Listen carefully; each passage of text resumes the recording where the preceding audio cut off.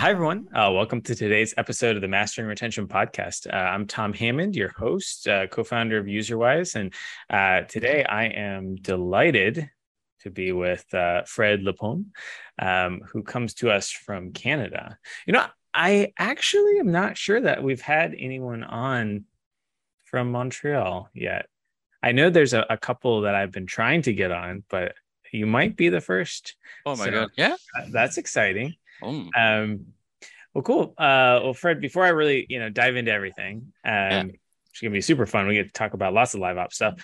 I always like to ask, what's your journey? Like, how'd you get to where you are? How'd you get to working in games? So first of all, thank you for having me. Right. And so now the question. So I started basically in 2009, arriving in Montreal. At the time, I was just finishing my studies that had absolutely nothing to do with video games. I studied more in sports management and also corporation communication fields. Arriving here in Montreal, like the main goal was to try to get a job into the video game industry, knowing that it was really strong there. And I would say by some connections and super luck, I would say, yeah, that would be the right term. Like I was really lucky 3 weeks after arriving that I started at Ludia. And at the time I started as a QA working on Nintendo DS and Nintendo Wii games. And when the company started to pivot on the mobile game, like especially free-to-play business model, I had the chance to obtain a job of marketing design. So circa 2010. First clue, I had no idea about what it was. Second clue, the person that gave me the promotion had no idea about what it was. So let's go, let's roll. And my very, very, very first gig was on a Waldo game, but I quickly had to jump on Jurassic Park Builder at the time. So it was not 2010, it was 2011. So 2 years as a QA, then started into that field. And that's where, you have to learn everything from scratch. At the time, I was not even able to use Excel, for example. Yeah. But once again, a lot of work, of course, but also a lot of luck. We finally were able to release the game in 2012, and out of the blue, we were believing in the game, but out of the blue, like the game started to put us on the map because it was like a massive success, relative success. We have to remember that in 2012, there was not that much of competition. Yeah. Were you guys even like free to play IAP at that point? Or? Yeah. It was totally like it was a tentative to do a free to play builder game with like references like the Smurf, on iPhone, like, and there was the Smurf and maybe some Zynga games more on Facebook. Zynga was starting as well to get into mobile at the time. And there was us on a little scale compared to those behemoth. And well, it worked. It worked above expectation. So that doesn't mean that suddenly the company became a powerhouse, but it was like you expect maybe, I don't know, 5K, 10K per day, the game making 20K like within the first days. And you're like, okay, so it's clearly above what you expect. So we must have done something good here, And then after that, so that was a very first lucky shot. So the occasion to start to learn system design, economy design. It was not the official term at the time, as well as data analysis. Because everything was blended at the time, you had to be able to at least try to pretend to understand anything in those fields to try to make it work. Then after that, like the years passed, I worked on Flintstone, which was a game that unfortunately absolutely did not work. Yep, that was a massive failure. You know what's funny? I was Yeah, actually thinking about the other day. I was like, yeah, whatever happened to the Flintstones IP? Like, I've never it seen was. anything used with that. Well, to be honest, that's a weird period. Like, you have a success, like which you could, when I say you, it's being like as a being having been worked on a game that had a success, but also as a company, as a structure, Mhm. so you become quite confident, like might be overconfident on some stuff, right? Yeah, So we did a builder on the Flintstone, and on my side, I personally went into the very first big trap for any co-designer that would be on the planet. That would be like, okay, only think about the depth of the game and avoiding the fun. So that was my personal biggest mistake on the game. And also the game has a very unfortunately flawed design that was making it like absolutely not fun to play, especially if you are engaged for more than a week. Like it was a game that was just avoiding all idea of player comfort.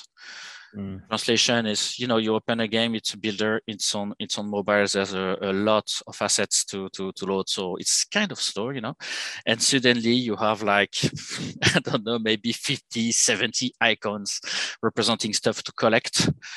So you spend 1 minute, 2 minutes to collect, and at the same time, it was a game, like it was a builder where those actions had to be manually started. So you spend 2 minutes to collect, but it's not launching any action automatically. So you please at some point like do something. Yeah. So yeah, unfortunately, so it's obviously like there's a lot more reason for a game to not meet success, of course, but those are two, I would say, major flaws regarding the steepness of the progression, and yeah, the pacing of any game session. It was just counterproductive at some point. It was promising, but playing it was simply like not meeting expectation. Then after this one, so I had the chance to jump back onto the Jurassic World at the time, so franchise, so Jurassic World, the game, which was a crazy story as well, but that made success. And then after that, the last baby was Jurassic World Alive. So it's really like all my career is about prehistoric creatures in a way, but it's just fun to think about it. So with the years, I had the chance also to be part of the how to define the job of eco design, but also how to define the activity of live ops within the company. I met like tremendous mentors over there. So like just for the shout out to Benoit Rullier, which was a crazy good leader as a creative designer. Shout out to Guillaume Girard that told me so much about live ops methodologies. Shout out to Barbara Laurent and Jérôme Boulon for the learnings, the key learnings of what is a free to play. So, and now I'm done with the shout out because I could continue for hours only for that. But, so it's literally a story of luck and, getting more and more devoted to the craft. So, and now I'm done with Ludia. I quit Ludia after almost 13 years, and I'm back in a very, very little company called Ultracine. We're cooking something right now. It's going to be related to fashion, but I cannot say more. Yep. So because I needed to change from dinosaurs to get into clothing, Of course, dinosaurs are clothes makes Yeah, it's mixing together. It's everything's working well. So yeah, here I am. Sorry for the very long monologue, but no, that's great. That's great. Cool. So I know we wanted to talk about a lot of stuff live ops today, which is one of my favorite topics. So, yay. Fred, I'm going to start very basic. Yeah. What does live ops actually mean? I see what you do there. Okay, so it's as for me, the definition that I clearly have, it's all related about the activity that you can bring dynamically on your game based on the calendar of events. I would say that. So when I say an event, it can be a gameplay event, it can be a selling event. Like it's all the activity that are not arriving if you don't do anything and let the game run. You know, let's be very basic about that. I know that's a lot of a different perspective. Well, there's also this point of view that I don't really share, which would be like, yeah, every time we have a new content and we do an update of a game, that's live ops. No, that's an update. That's putting new content in it. You can use events. You can use like all the live ops methodology and tools that you can build around, but you can stage these new contents into by events if you want to create some anticipation around or anything like you want to display. You can want to show to sell something, make a very big like splash on the release of a new content because you know it's Halloween and we want to make that explode. Yeah, okay, so take that content and put it in that way. But it goes, you know, your live ops won't be that fresh anymore if you don't have new content to put in it. But also if you only put new content without a way to staging them, that's another story. And the last part of what I would define in live ops is definitely with tools that doesn't require you to rebuild your effing game every time you want to add something. You need to have ad hoc tools so that you can pilot, you can create something appearing into your game live without having to rebuild your game every time. This is the most important part, I would say, regarding the methodology and the tools. So basically you're saying over-the-air delivery of some level of something new with no developer input. Mm-hmm. So the developer probably comes in with helping to create the new content stuff. Yes. Live ops is completely separate of them. Exactly. But at the same time, your live ops team won't be ever as efficient as if it's part of the development team. You know, it's like, so the way I knew it, like when we started, it was clearly like the same people working on content were also working on live ops. Mm-hmm. And then suddenly you discover, it's like discovering the fire when you start to discover stuff like, oh, CDN. Oh, so you can put images in CDN. That means that we don't need to rebuild a new version because we want to add extra image on. Hi, Jurassic World the game. It was the whole story of the, you know, like for years we've been like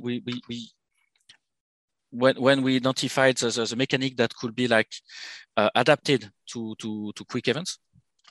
Like for example, you had a battle mechanic in it. Okay, so we have a battle mechanic. We also have a full sequence, which means that that's the start, the gameplay event, then a result with a reward distribution. Okay, so it's embedded in the game. So what if we take that back so we can create different variation of it?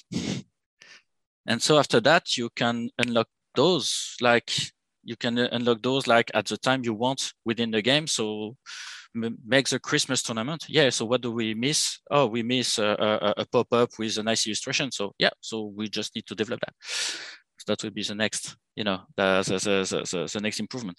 After that, but so that's the fairy tale, because reality was, yeah, develop the tool, but yeah, so we need 5 new illustrations. Let's go. Yeah, but each illustration had to be translated. So because the translation was not even, was bundled into the image, for example. So it was not a dynamic string.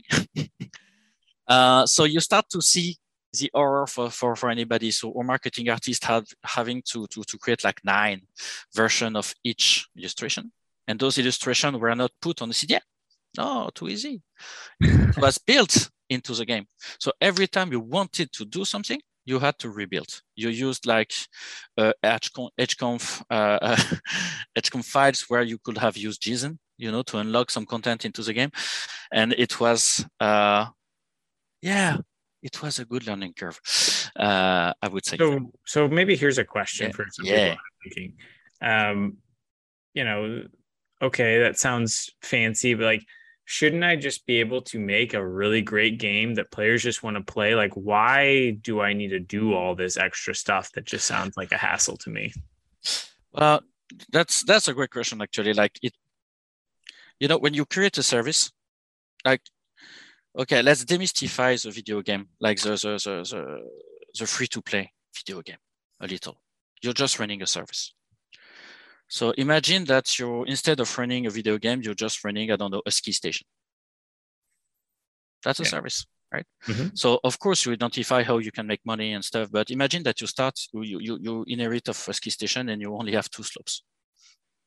One for very professional because, one of your old bosses was really a great sportsman that wanted to have and the other one is like, the Mickey Mouse version of slopes for really kids, young kids. Yep. Okay, so what do you want to do? So what are the motivation of people that might come to a place? How do you identify the different motivation of different publics? So, so what would be the next version of slopes that you want to develop? What are your capacity and stuff like that? So imagine that you develop everything. So that's your base game. Do you want to do something special for Christmas? Do you want to do something special for Halloween? Would there be something? Do you want to create some small tournaments every week? Because you identify that you might have a small part of the public that might be interested in it, or more, that you could convert some casual visitors into developing some kind of passion through competition into doing ski.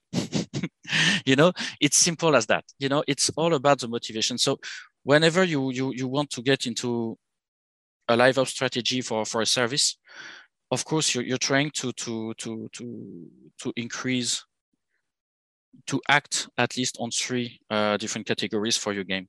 That's a frequentation, people coming back. There's something new to see, So it can be also creating a routine. So still into the frequentation. The second one would be like to spend everything that they have in game to sync. You create things. You just want to make people spend. They're going to spend time. It's okay, but can they spend also like some in-game currency that they earn? So you can try to regulate your economy. Yep. And the last version is, of course, can I monetize something?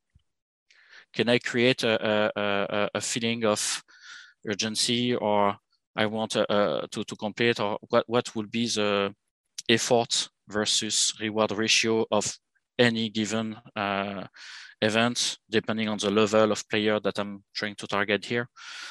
The configuration are almost infinite in that field.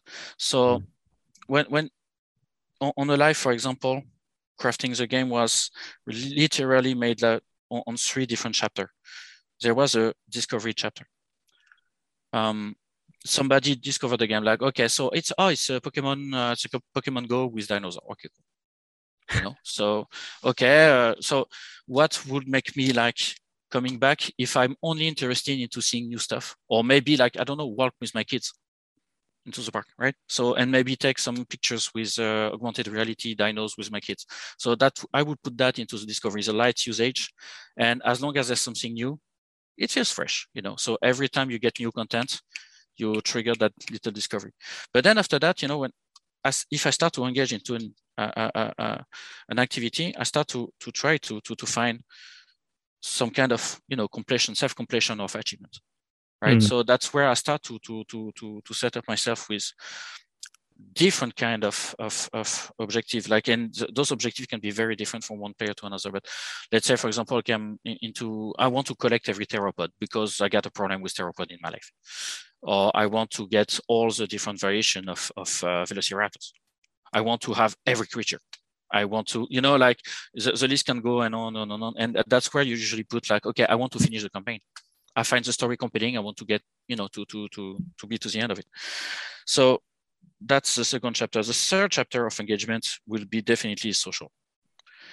And that's a very broad definition. So whether we're talking about, I'm coming back into the game because I want to do stuff with some friend within the game, but I would extend that definition to, I'm blocked into that game, so I'm start to look up to forums and eventually start to make friends on external forums, whether we talk about the forums of the company or forums outside or being on Reddit or whatever.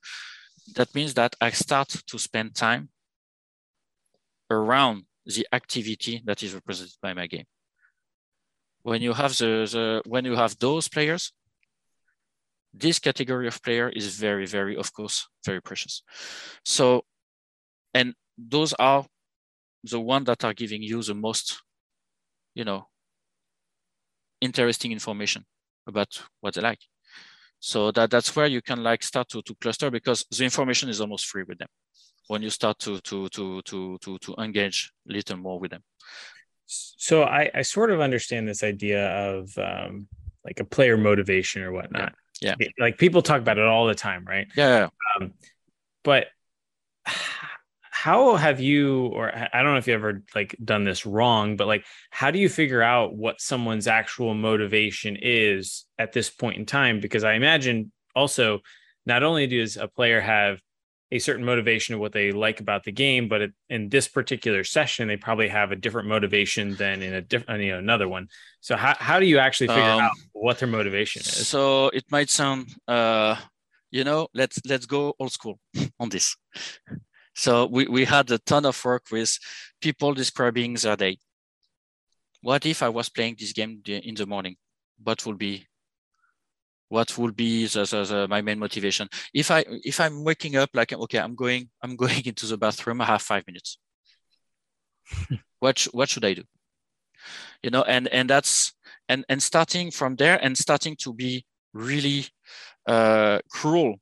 Really, it's a lot of cruelty regarding the love that you want to put in the game, but almost no games survive the bathroom test, for example, for this. But you have to realize that, there's a lot of people that's going to use the game like that. And so you have to put yourself into the shoe of, okay, let's imagine that I'm really engaged into competition. So that means that if I'm starting and I'm opening the application, am I ready to spend 30 minutes into it? Am I ready to engage myself for 2 minutes, and for what results? It's always going back to this configuration. So then after that, any motivation regarding the session and the time of the day session will be related to that. For the most engaged people, if you want to make a very stereotyped version, and my main advice is really to always start with the most stereotyped version of persona that you can imagine regarding motivation, and because at least you're gonna be your game will make sense out of that. I was talking about somebody that just want to discover, and the practical situation is, okay, I'm gonna use a game just because whenever I go into the park with my kids, I'm just gonna take their pictures. Okay, what the fuck do you want to sell to those people? The answer is nothing. So okay, let's not waste time try to sell them stuff. It's okay. And I think that is the most common sense reaction, and you can start to build upon that. And then after that, of course, with the engagement comes the chance to monetize, So the more players engaged, the more you can try to monetize them, right? And so, of course, if you gauge that the competition might earn you lots more selling opportunities than any other motivation. So okay, so stop lying to yourself. So now you have a service when you can say that when somebody is discovering the game, should I focus my time to try to monetize at least a little the big amount of people that's going to discover? But that it's going to be hard because you have an idea about the situation they're in. Or should I find a way whether we talk about the progression of my game or the events that I might try to put somewhere to always have a way to maybe enforce the funnel of conversion, of motivation conversion within the game. So somebody that went to discover blah blah, and then for regarding more precisely to your question, somebody that is really engaged, still on the example of Jurassic World Alive, like I'm playing 2 minutes in the morning. Of course, it's just to collect my stuff because I'm in that routine of collecting. And my main goal is just to level up or to optimize my main roster, the roster that I use for fighting. So every action that I will do is not about the action. It's about the ultimate consequence of the action, what I'm looking for after the action. So if you realize that, so that's where the managing that game, and it's still, I believe it's still up to this day, managing the game is really to monitor very closely what are the most hottest creature, so what are the most used, the biggest win rate, just to verify the impression of players, right? So sometimes you have a discrepancy between, that creature is really too strong, blah, blah, blah, quitting the game. You look at the result, okay, that creature has a barely like 45% of win rate. Okay, so there's a misperception here. And then after that, you can start to think about, what if we wanted to enforce that creature or that other creature because we define, so we want it we want to make it like a crazy counter and we want to change the meta around this creature for the next, for the next year, for example, or that new mechanic represented by this creature. So you have to think about your distribution channel. And the distribution channel, like even the simplest, like, the free gift that you can get after doing 3 missions, stuff like that. So if you want to enforce your new creature, this free gift will be opened by beginners, but it will be opened also by masters. So do you want to use that? Yeah, let me see if I'm wrapping my mind around. Going a little bit. So I really haven't played much Jurassic World. I kind of got burned out on Pokemon Go. You're right. So let's use Clash Royale as an example. So I'm kind of thinking about like that idea of sessions and stuff here. Yes. So let's say I'm still actively engaged in Clash Royale. Maybe in the morning I wake up, I log in because I want to open the chest that's been running overnight and I want to start opening the next one. And that might be all that I do in that session. Maybe there's a free gift or something too, but I don't have time to play. And then later in the day, probably, during some period of time, maybe I'm sitting on the toilet as you kind of outlined, I log back in and I do my clan war responsibilities or whatever, because it kind of alternates, or at least it used to. And then, that's like my obligation. And then probably through the day, there's probably a few more of those like sessions, like as the chests are unlocked, they're probably tied to the push notifications and whatnot there too, collecting the free stuff. And then finally, let's say at like 7 p.m., then I actually log in, I play for 30 or 60 minutes, like just actually playing the game, getting some more chests, whatever. I could, in theory, look at a breakdown of like a player history to see, okay, for this session, these are the things that they did after they logged in. So I can kind of infer, what were they trying to do? What was their motivation? Oh, they were trying to do their clan wars. They were trying to actually play the game. They're trying to do whatever. Am I kind of on par so far? Yeah. Okay. But let's say that I look at it the other way. It's not by trying to. I prefer defining the hypothesis of usage. So, okay, somebody that would be very engaged, I expect them to open this in the morning because we're gonna distribute it. So we have the intention of distribution. Then after that, use the data to see if we hit or miss the distribution. Gotcha. So now we can change the strategy. You know what I'm saying? It's more like this. So if I did find that was the case, would it ever make sense for me to, let's say that I find players typically play the game, like they log in to actually play it between 7 and 8 p.m.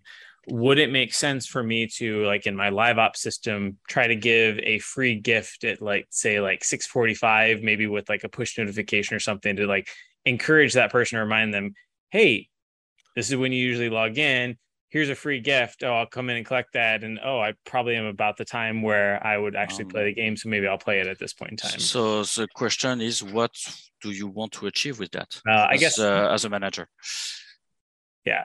I'm more trying to ask, like, what is a good way to think about segmentation here? Like, how do you group people? How do you actually use this information of desires? It's so I'm gonna have a big, somewhat unpopular opinion here, but so too much data is just killing the common sense. Sometimes, just sometimes. That's why I put way more emphasis. It's not about on 100% gut feeling.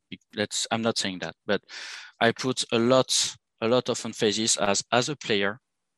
Let me try to answer the question when I'm designing a path of progression and a succession of events that I'm gonna do within the game.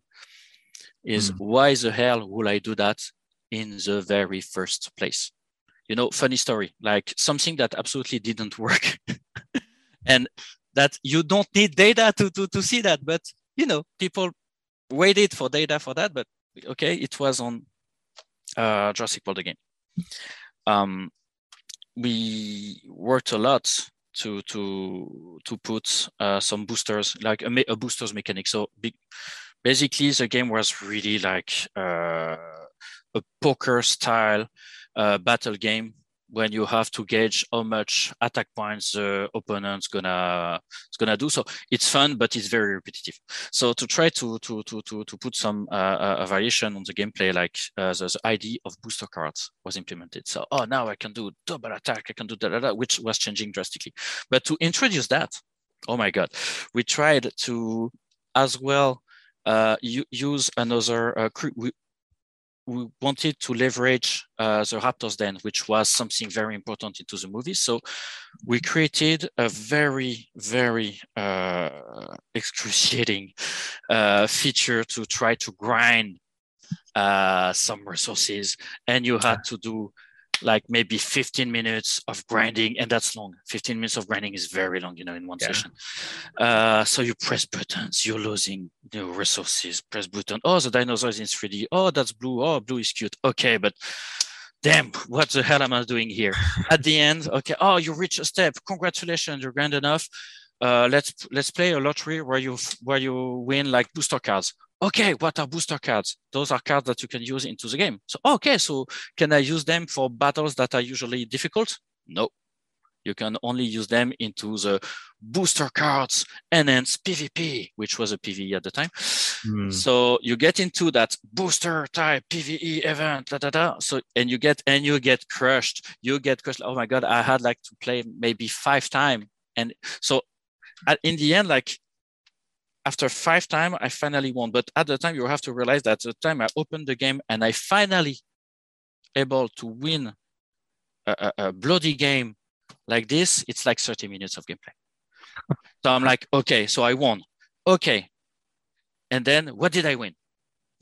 You win a fucking lottery when you can win booster cards. So you see that, you're like, sorry, I got a question. Why the hell did we do that? Because that's okay, does anybody wants to play that again? Oh no, that's shitty. I don't want to. Okay, so what do you expect regarding the data? Are you really expecting that by miracle some people get engaged? Yeah, because we think that's fun. Oh yeah, okay. So here we go for the most unpopular opinion of all time regarding free-to-play. Is the only reason for you to think that somebody will play your game, it's because it's fun on the long run. That's a death wish. Sorry. I'm very sorry about that, but it's gonna be fun. I'm gonna have fun to play sometime around, but you need a feeling of progression because we're doing a service on the long run. Yeah. Elements of progression. You need to be able to talk about something about somebody. It's like like would soccer, football be as developed as now if you didn't have some leagues and some professional institution and taking this game and to put some extra rules and organize clubs and no. Yeah. So there are a ton of games that are fun, like slam ball. You can play basketball on trampolines, but it's not as developed, because institutions are not developed around.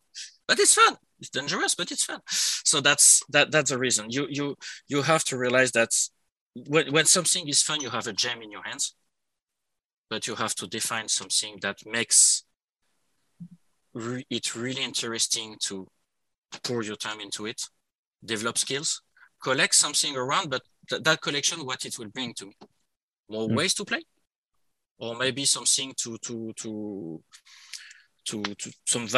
provide me some vanity advantage. I want to brag, becoming the best player of the world of this game, but I need players, you know what I'm saying? So do you think that event where you got the booster cards would have worked if you could have taken the cards back into like the main PvP type level? I mean, for me, as a player, I see the interest of it. But at the same time, after that, it becomes a ratio of how much time and how much currency do I have to sink into it for what kind of advantage after that, right? So if you tell me that every time I need to pour like 15 minutes of game just to help me, avoiding to waste 3 minutes of my time, it's not worth a shot, right? So keep it logical. And then after that, when you have a logic and you think that, okay, then you can start to find what that now you can start to fight your own belief, and use the data to tell you you're wrong. It's okay. But at least you started with something that you can understand, because as a user, you would understand that. Yeah. I heard some wise words one time when talking to some game economists that, basically said, you can have your Excel spreadsheet as perfect as you think it can be, but you always need to play that build, because once you're playing and you get that one coin and you're like, wow, that was disappointing. Like it, feels completely wrong, and you've got to go back to the drawing board. Totally. One of the biggest hurdle into the game companies, so the way I see it is, how can you make your design team at least a little more like data sensitive? I would not say 100% data driven, of course, but at least understanding how to get the data, understanding like what hypotheses they want to verify, and how they could use like a tool like, I don't know, like Mixpanel, Amplitude, like name it. Really like literally there's a tool that you want, but how can I use that tool to verify that I'm in the right direction or not? So what are my hypotheses? If I think that personally, I will, at the end of the day, it's literally like, I think that I would play like this. Your main goal is to understand how much representative of the population you are. And maybe you're representative on only 2% of the people. I've worked with great people that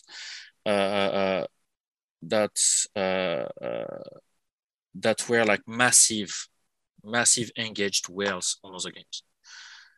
And their expectations were like really like specific on the games they were working on. But suddenly there's a moment that you start to listen to them. You see that there's a little, the amplitude like regarding the demographic is not that big. Yeah. But you get a spike of engagement of a very, and you're like, okay, so that's how it is. So everything has to be put into context of the expectation of somebody. Yeah. Back to the ski station, like if I'm only here for family trips, I don't want to spend that much. I already have kids. Thank you. I just want to have some nice money. But I belong to the economic definition of a sports guy? So, the economic definition being like, if I say that I'm doing sport, then I'm a sports guy. So yeah, so come with me. I'm going to bring you sport everywhere and sell you sport accessory. It's okay. But the family guy won't be necessarily interested. Yeah. Unless we find another function where they can fulfill their passion of sports, but also we take care of the kids, right? So that's you have to juggle with everything. My God, we talk about everything but live ops. I love it, but that's deeply connected. So yeah, that's great. Oh, okay. Jumping back to live ops, I do have a question for you. Yeah. So I've been seeing a lot of games lately that have neglected to add live ops in soft launch before going into even global launch. And I actually had this question posed to me. I had some theories, but why is it that it seems like adding live ops is often the last item on the roadmap for games, often ends up getting cut, or when these live ops activities account for 50, sometimes upwards of 80% of the game's revenue? Like, why is it often at the end, and where do you think it actually should be in terms of priorities? So first problem is talking about live ops as this black box entity that you need to provide. Live ops is an ensemble of methodologies that will go around your features. So whenever you design a feature, you should always have a check. Okay, what if we wanted to extract some part of it to make it a live event? Mm-hmm. So so that way it can start like 1 year, 2 years before even trying to launch something. But it's all about like, oh, we're working on a game. It's gonna be a campaign, RPG battles into a campaign, story driven, blah blah. I'm like, cool. So let's take the block. Like it's like playing Legos. So let's take that block of a fight. What if we could like, okay, so the chapter are organized like, okay, we have 13 fights per chapter. Okay, cool. So what if we could take one track, reduce it? Like, could we have a tool to adjust like manually the amount of fight that we want? And put some fight. Okay, so intro screen, end screen, rewards. Okay, that is a live ops tool for me. And one configuration that will be embedded within the game will be the campaign mode. It's okay, but it's two of the same. But that methodology, has to be implemented. Literally, it has to be a reflex. And with a MacGyver kind of approach, like, we're not talking about a new feature whenever we talk about a live ops version of something existing within a game. We're talking about what are the missing tools that we just need to provide. The second problem is generally when we talk, it's really related to the motivations. But when you talk about live ops or you talk about a feature, we're really talking about toolbox here. So while nobody will, have a big debate about what is a hammer, a lot of people will debate about the way you want to plant your nails, the way you want to kill somebody with a hammer, the way name the use of that. So, and that can bring a lot of frustration.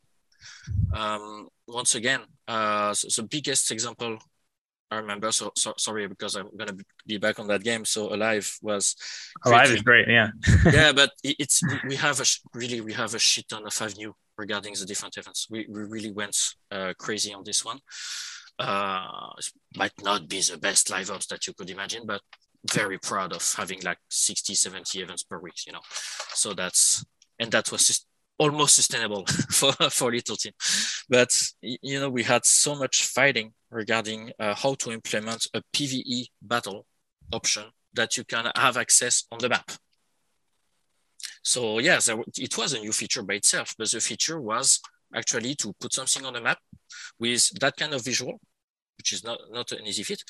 And then after that, being able to create different parameters for the fight into it, like whether we talk about requirements, the strength of the opponent, stuff like that, right?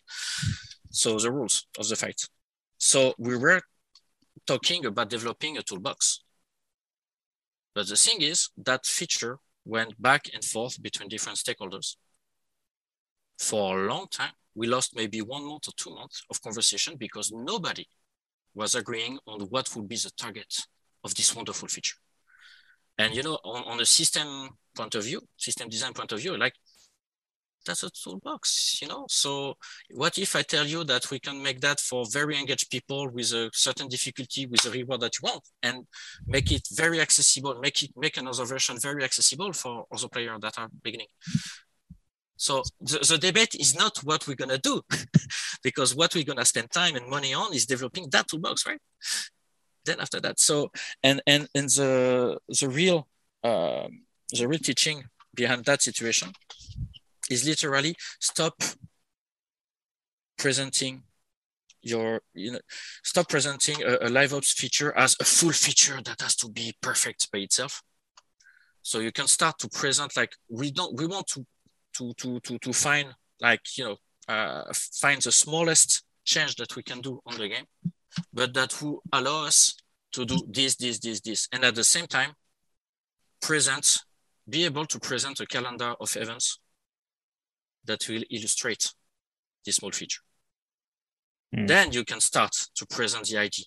You like the game because so I would like to play the game because I'm very competitive, so I can do this event. Yeah, but this event very easy to, I can do it and I'm gonna run on it for 30 seconds, but what I'm gonna get for this?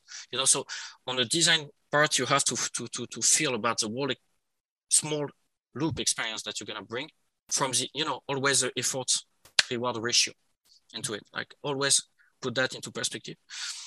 And so if we had presented that way, like the feature would have been developed like the toolbox, so to speak, would have been developed like within 3 days, because it took 3 days to develop, right? Plus QA, but it's a small thing, but so it's a lot of misunderstandings about what it is, and there's a lot of I don't know, maybe mysticism, over-representation about what is LiveOps Lab. Because when we say the word LiveOps, we always imagine like this Top Gun team, blah, blah. While the reality is like it's just an ensemble of methodology and tools that you just have to be like, with being a little clever sometimes, as it can happen, like you can say that, that battle was cool. Yeah, it's in the game. Yeah, okay. So what is missing for us to take it from this and have make another version still in the game, but it will be like that we can trigger from online tools. Okay, let's go. And it's all about this. It's all about finding the small stuff. Like, and the best way, I would say, the best way to start to make people understand, like when you're working with people that might see, no, LiveOps is not important, blah, blah, is, okay, let's work on a shop and let's make a proposition. So imagine a shop where you could trigger special offers. Oh my God. But yeah, but triggering the special offers without doing another version. It still exists in 2022, so don't believe me. But so okay, so what the hell could we do that? So imagine that it's Christmas and we are able, like, just by launching something on the internet from your Chrome station, you can click on something to say that, I want to use that offer into that position. Wow, okay. So now you can start to negotiate. So you have now you start to sell the idea of what would be needed. And you know what? You would never have all those tools at the same time right off the bat. Yep. But it's okay. Any baby step is a good step already. That makes sense. So are you kind of saying that basically on day one, when we start making the game for real, I should be designing with this idea in mind? Yes. Always think about what will be a typical calendar of events. But, always start with a naive idea. Like, let's imagine, like, okay, there's 2 weeks. What would happen between those 2 weeks that I would find very cool?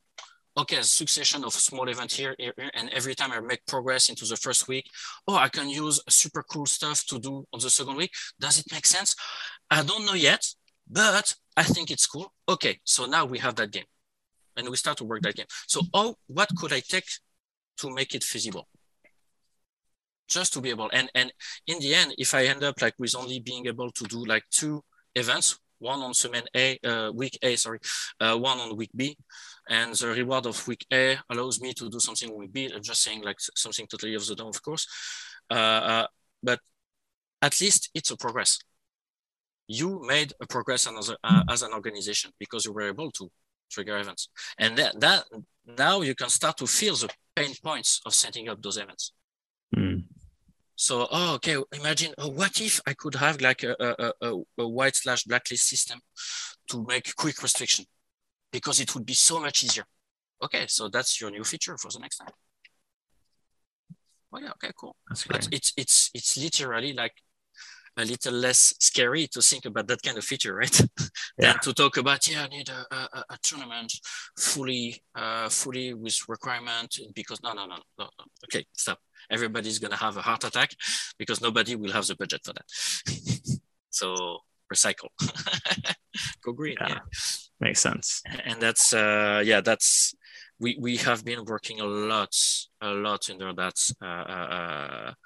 motto, like for the past few years.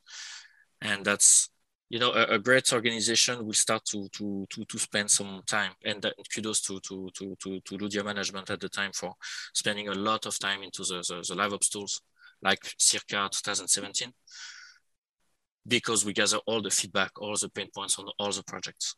Yeah. And started to say, what if we could just do that? Okay, so let's put some money on the table right now, and let's have a special team working with a first version to follow up one precise game. Then after that, this team will go with another game to see what are the differences. So, and you start to see the difference. Yeah. You start to share the knowledge, right? So I feel like we could keep going for a long time, but I know we're pretty much out of time here. So I do have, one final question for you, and that is, since we are on the Master Retention podcast, of course, what's one tip or trick or lesson you learned over the years to help, encourage players to come back each day, week, month, ideally, year after year?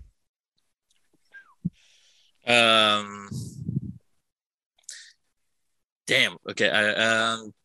Okay. What can maintain your social interaction around the game fresh? That's my question as an answer. So, so how can you find a way to make people talk about your game? So, yeah, that's the hardest part. But then with those kind of people, listen to those people once you have identified them. Listen to what they are expecting, how they play. If some part of them are really into like helping other player, okay, what are the tools that you can bring? What are the kind of events where they can try to shine doing the same function, social function? For the competitors, hey, you know the drill. But so that you will understand that some competitors really don't like to not be the first every, the days, some people can be very engaged and spend like $60,000 into your game, and the days they're not first anymore into a competition just drop. It's okay. It's okay. But that's where the social like pressure can come in. But it's a very precise situation. Know your audience. Try to understand like the different chapters of engagement that they reach. Like some people that are only for freshness, that you might not be able to monetize them. So don't waste your time on this. Think about like maybe how to convert them into a next step of the usage of the service that you're building. If you offer collection, how to engage people into your collection. If you offer storyline, how to engage them to the storyline. Like what are the different features that are tied to this completion? And from there, like what are the openings into your core game? Because if your core game is solid, like the live ops will be just a derivative, like small core loops ensemble out of it. How solid it is, how it's the core loop making sense regarding transforming somebody that was just here to discover and that now is able to spend maybe 1 hour a day at least to talk about the game. What can make it engaging? Do you have that? If you don't have that, it's not the end of the world, but just be aware that you don't have that because you won't waste time. Try to do something upon something you don't have. That's great. Well, thank you so much, Fred. Hopefully we can maybe have you back on the show at some point. I feel like we could go for another. It's amazing. Yeah. Thank you so much. No problem. Bye-bye.